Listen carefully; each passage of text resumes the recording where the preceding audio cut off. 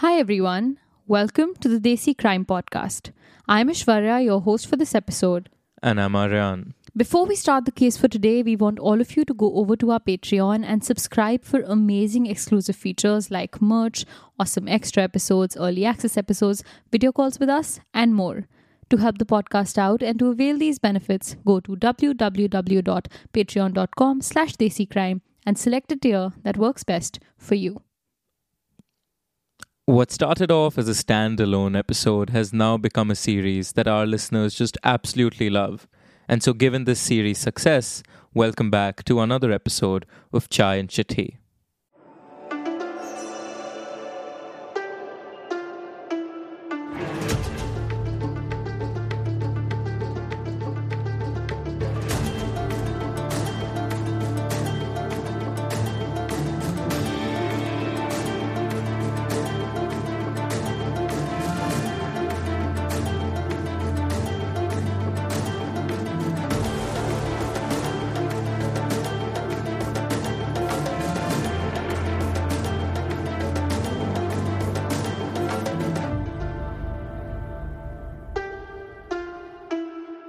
All right, Aryan. So it was Thanksgiving yesterday. Firstly, happy Thanksgiving to you. Happy Thanksgiving to all our listeners, whether or not they celebrate it. But what were you up to? What did you do? I don't know what Thanksgiving is. I know what Black Friday is. And I bought myself a ton of things.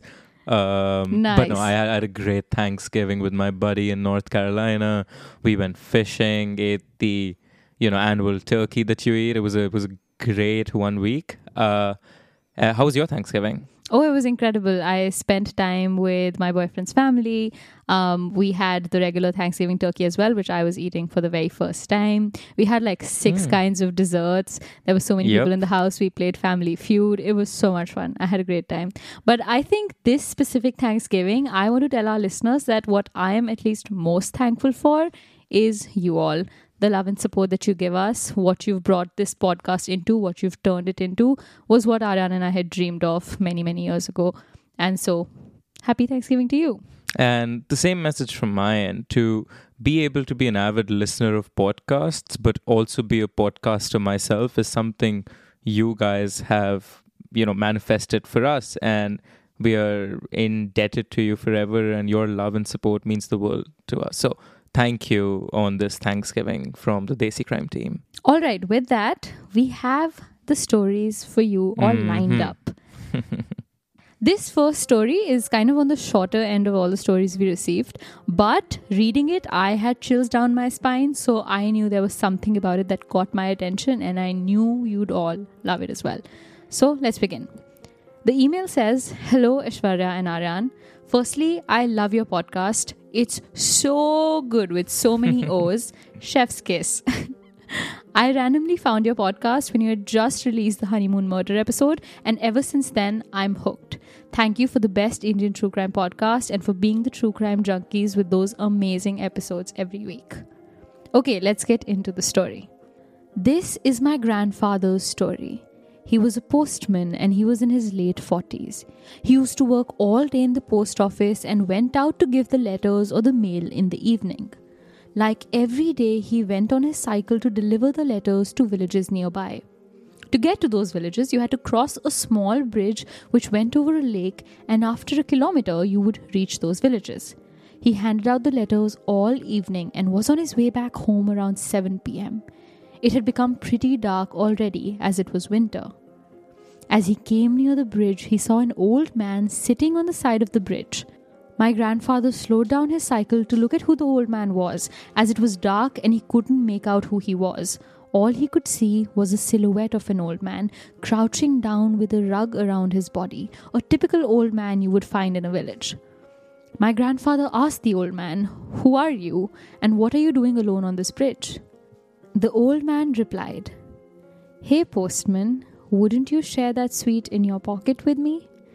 My grandfather's heart sank, realizing how would the old man know about the sweet in the pocket on his shirt? He picked up the pace on his cycle and tried to get away from that place. As he cycled, he felt like someone was sitting behind him and had put their arms on his shoulder. Then he heard someone whisper, "Hey, postman, wouldn't you share that sweet with me?" My grandfather suddenly threw the sweet from his pocket and made a run for it. He said that he couldn't sleep for a week, and then he stopped going out in the evening to deliver the mail. That bridge still remains. I hope no old man is sitting on it every time I pass the bridge. Thank you. Gratefully yours, C. Oh my god. That is insane. Right? There's something about creepy old people and creepy children that is terrifying. Like, middle-aged ghosts aren't scary. It's those on the extremes of the age spectrum which are terrifying. I think creepy kids are still take the cake. They are the creepiest. Oh, absolutely. Scary balloons, scary clowns, like scary Do you know kids' I actually laughter. have a fear of clowns? I genuinely So have do a I. fear of clowns. If someone ever wants to throw me a birthday party, the worst practical prank to play is to actually get me a clown on that party. Yeah, okay. I think they're I'm not terrifying. that scared. Okay, please. Anyway, so the second story we have for you guys today is one I picked especially for you, Aishwarya, because I thought it's going to pique your interest more than anybody else's. Okay, I'm excited. It kind of falls in line with this old creepy person, theme that we've found ourselves in. Awesome. So, here goes. First of all my love goes to you guys. Aryan and Aishwarya, I'm so in love with your podcast and your YouTube channel. Thank you so much. Love the love. Keep it coming. The story I'm telling you is an experience of years of hauntings which I thought weren't a standalone episode. I'm assuring that nothing is a lie and I'm not at all exaggerating it. Let me just say this, Aishwarya. Whenever I tell a story I'm about to exaggerate, that's usually the preface I give as well. No, we believe you, writer. Whoever you are, I believe you. Whoever you are, we believe you, yeah. So, it was around the time I was 6. I was a really troublesome kid back then and loved to just jump around. My family used to visit the village frequently because me and my grandparents loved it back there. In our village, we have 2 houses. 2 because, I had 2 great-grandfathers who built 2 houses for their respective families. I loved to visit the house of my other great-grandfather, which was just beside ours. And the visit I had when I was 6 was just the same. Going to the house of my kaka, as we called my great-grandfather's younger brother, and just throwing some tantrums around. I happened to meet an old woman in the backyard of that house. She introduced herself as my great-grandmother, also called Aya. I knew that my great-grandmother used to live with kaka, so I wasn't really surprised. But I was slightly conscious because, I had never seen her before. Maybe the innocence one has as a child prodded me to talk to her, and eventually I felt really comfortable because the love of grandparents and great-grandparents is just so comforting. It happened in many visits that I met her and enjoyed talking. But when I became 8, she just seemed to disappear. Like I never met her after that. Now, in the year of 2018, in the month of April, my younger brother happened to get a hold of our old family album. It was basically the album of my parents' wedding, and we decided to go through it because it was the day of my parents' marriage anniversary. Going through all those photos, I saw a photo which was grainy. It had an old woman smiling and holding a handful of dal or lentils. I knew it was my great-grandmother from the very first glance of that photo. Curiosity got the best out of me and I decided to inquire my grandmother about it so that I can meet my Aya wherever she lived now, or maybe at least know if she died when I turned 8. I wish I never asked her about this. I ran with the photo to my grandmother and asked her if in fact that it was my great-grandmother. She said yes, but was surprised on how I knew this. I know exactly what's going to happen. I'm terrified already. Because she had never shown me a photo of my great-grandmother and neither had my parents or anyone from my family. I told her I met her many times back in the visits to our village when I was around 6 and 8. My grandmother immediately got hold of my hand, took me to the kitchen. She got a hold of a dried red chili and did some ritual which involved her rotating the chili around me clockwise while murmuring something under her breath. She then burned the red chili as I watched it all silently. A few moments later, I amassed the courage and asked her what the hell was going on. What she said was the unimaginable. and it froze me at that moment. Quote, "Your great-grandmother had died a year before your birth, beta. Whatever you saw back in the village, only God knows." End quote. That's the story, Ashwarya. Oh my God. Another scary old person. But with a family member, you can perhaps hope that it was a nice spirit coming to visit you. Maybe. I don't know about that. To me, if a creepy old person is scary enough, a blood relative who's the creepy old person is even scarier. Even scarier. I wonder though why this person stopped making an appearance exactly when our writer turned 8. I'm a little curious about that. I am not interested in finding out. We can move to the next story. I have no interest in pondering over this. Before we move on to the next story, you guys, I had a request for you all. If you all have stories of your childhood imaginary friends that were perhaps creepy, send in those stories specifically. I've had a couple. I'd like to have an episode where we just sit and talk about childhood imaginary creepy friends. By we, you mean you. Oh yeah, me. I've definitely had a couple creepy ones. All right, moving on to our next story. The email starts by saying, "Hey Aryan and Aishwarya, hope you guys are doing well. Honestly, I wasn't a big fan of listening to podcasts until I came across yours. The Kolkata House of Horror was the first ever podcast that got me hooked to your Desi Crime podcast. And there you go. Now I'm a crazy member of your Desi Crime family." Let's go. Let's go. That's I love Aryan's that. episode. And that's very sweet. Thank you so much. We're very happy you're a part of our family now. Now, coming to the story. This is perhaps the only incident that made me believe in the existence of paranormal activities. This is the story of my cousin sister who, for her higher studies, had shifted to the capital city of Bhubaneswar. She was an extremely study-conscious person and was determined to score well no matter what. Hence, even after several denials from her parents, she insisted on having a single room for herself with no one to disturb her. Now, I know you guys might be thinking that taking up a single room isn't a big deal, but let me tell you guys, here, for a girl living in a room with 6 other people is more acceptable than living alone in dorms and hostels. You know, the safety concerns and all. So coming back to the story, she had finally shifted there and everything was going on well until it was the time of her first semester exams. She used to stay up late preparing for her papers. However, on one such night, something happened which has changed her life completely. It was around 11 that night she sat down to study. It was the mid of May, so it was too hot around this time of the year. Around 12:30, she felt kind of suffocated in the room, so she went up to her window to open it. Now I feel the necessity to describe the placement of things in her room for a better understanding. There was only one window in her room. The bed and her desk were placed laterally to the window, the head side of the bed facing the window. Coming back to the story, she felt a little better after opening the window and continued with her studies. After about 10 minutes, she felt a sudden gush of cool air through her window with the sound of a lady screaming. She was shocked and turned up to see if she could find someone in need, but there was no one.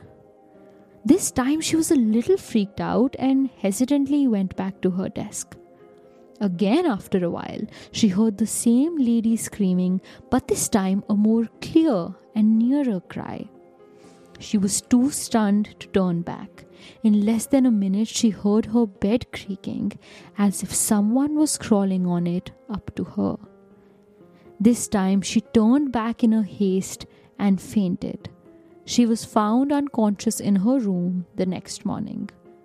Till date, she can't remember exactly what she saw when she had turned back.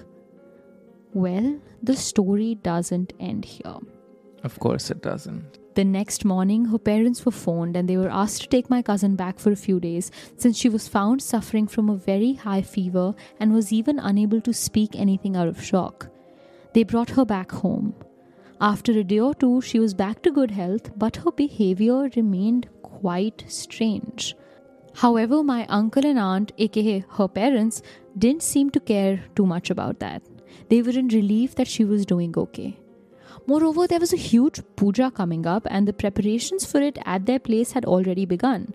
Now I was there at that place on the very day of that puja and I was completely aware of all of these incidents that had happened to her in a couple of days. Honestly, I could feel a kind of negative vibe around her. I felt suffocated and couldn't talk to her properly even if I wanted to. It was time of the puja already. Every one of the family was there next to the Havan Kund for the puja except my cousin who claimed to have a very bad headache. The priest then started chanting and humming the hymns for the rituals. It was in less than a minute when everyone was there at the puja, including the priest himself, that everyone was left appalled with a shrill and loud cry of pain coming from the room my cousin was in. We rushed over to see what had happened, and I swear I will never forget what I had seen. She was on the bed, growling and crying with her hair down her face. She was grabbing the ends of the bed sheets and screaming as if she was in a lot of pain. She then got down the bed with a jump and lifted the bed from her side. Now, to tell you, my cousin was a very thin and slender girl, hardly weighing around 40 kgs by that time. And seeing her lift a bed, which was almost triple her weight, gave me chills. Aishwarya, that sounds like something right out of the first Bhool Bhulaiya, if you remember That's that exactly what I was thinking when I heard this story. That is terrifying. That movie is funnily terrifying. enough, Bhool Bhulaiya, for all its comedic components with Akshay Kumar, was, in my opinion, one of the scariest films purely because of how young I was when I watched it. 100%. No, I agree. Yeah. This story doesn't end here, Aryan. The priest then sprinkled some holy water on her and she fell on the floor unconscious. The priest later told us she was possessed with some negative energy of a lady and performed some puja to cast the spirit out of her body. She was fine later. Honestly, I still can't believe what I had experienced that day. My cousin is fine today, but she never went back to that very room where she stayed back then. Years later, we found out that the place on which that building was built was a cremation ground initially. This is all true, I swear. Thanks for reading this, guys. Excuse my grammatical errors. No, this was fantastically written. P.S. I genuinely love your podcast, and don't worry, you will never lose me as a fan. That was a great story. I will say this. This is something I've thought about. Yes. This building was built on a cremation ground plot. You know, the universe, or at least the earth, is old enough for everything to be built on a cremation ground. If, you know, whether it was 1,000-year-old cremation ground or everything to some extent is a cremation ground, in my opinion. No, 100%. I agree with that. And I feel like whenever we experience any of these paranormal incidents, which I feel like every human through the course of their life will at some point experience something they can't fully make sense of, we as humans have the tendency to try and make sense of it, and something like the building being built on a cremation ground gives us some sort of an explanation for what we experienced. Whether or not it's true, obviously we'll never know. This writer will never know, but it's one explanation. Alright, and that brings us to the final story of the day, right? Yes, it does. Hello, Aishwarya and Aryan. I'm Sakina. I'm from Nagpur, Maharashtra. Just like Aishwarya, I too have a fair amount of horror incidences in my life. Nice. I'm going to narrate a few. These are 100% true. My family and I have experienced these firsthand. Again, that is something, Aishwarya, I would say if I'm going to exaggerate, but I believe Sakina, okay? Ignore Aryan, Sakina. I believe you. I'm saying I believe her. Go on.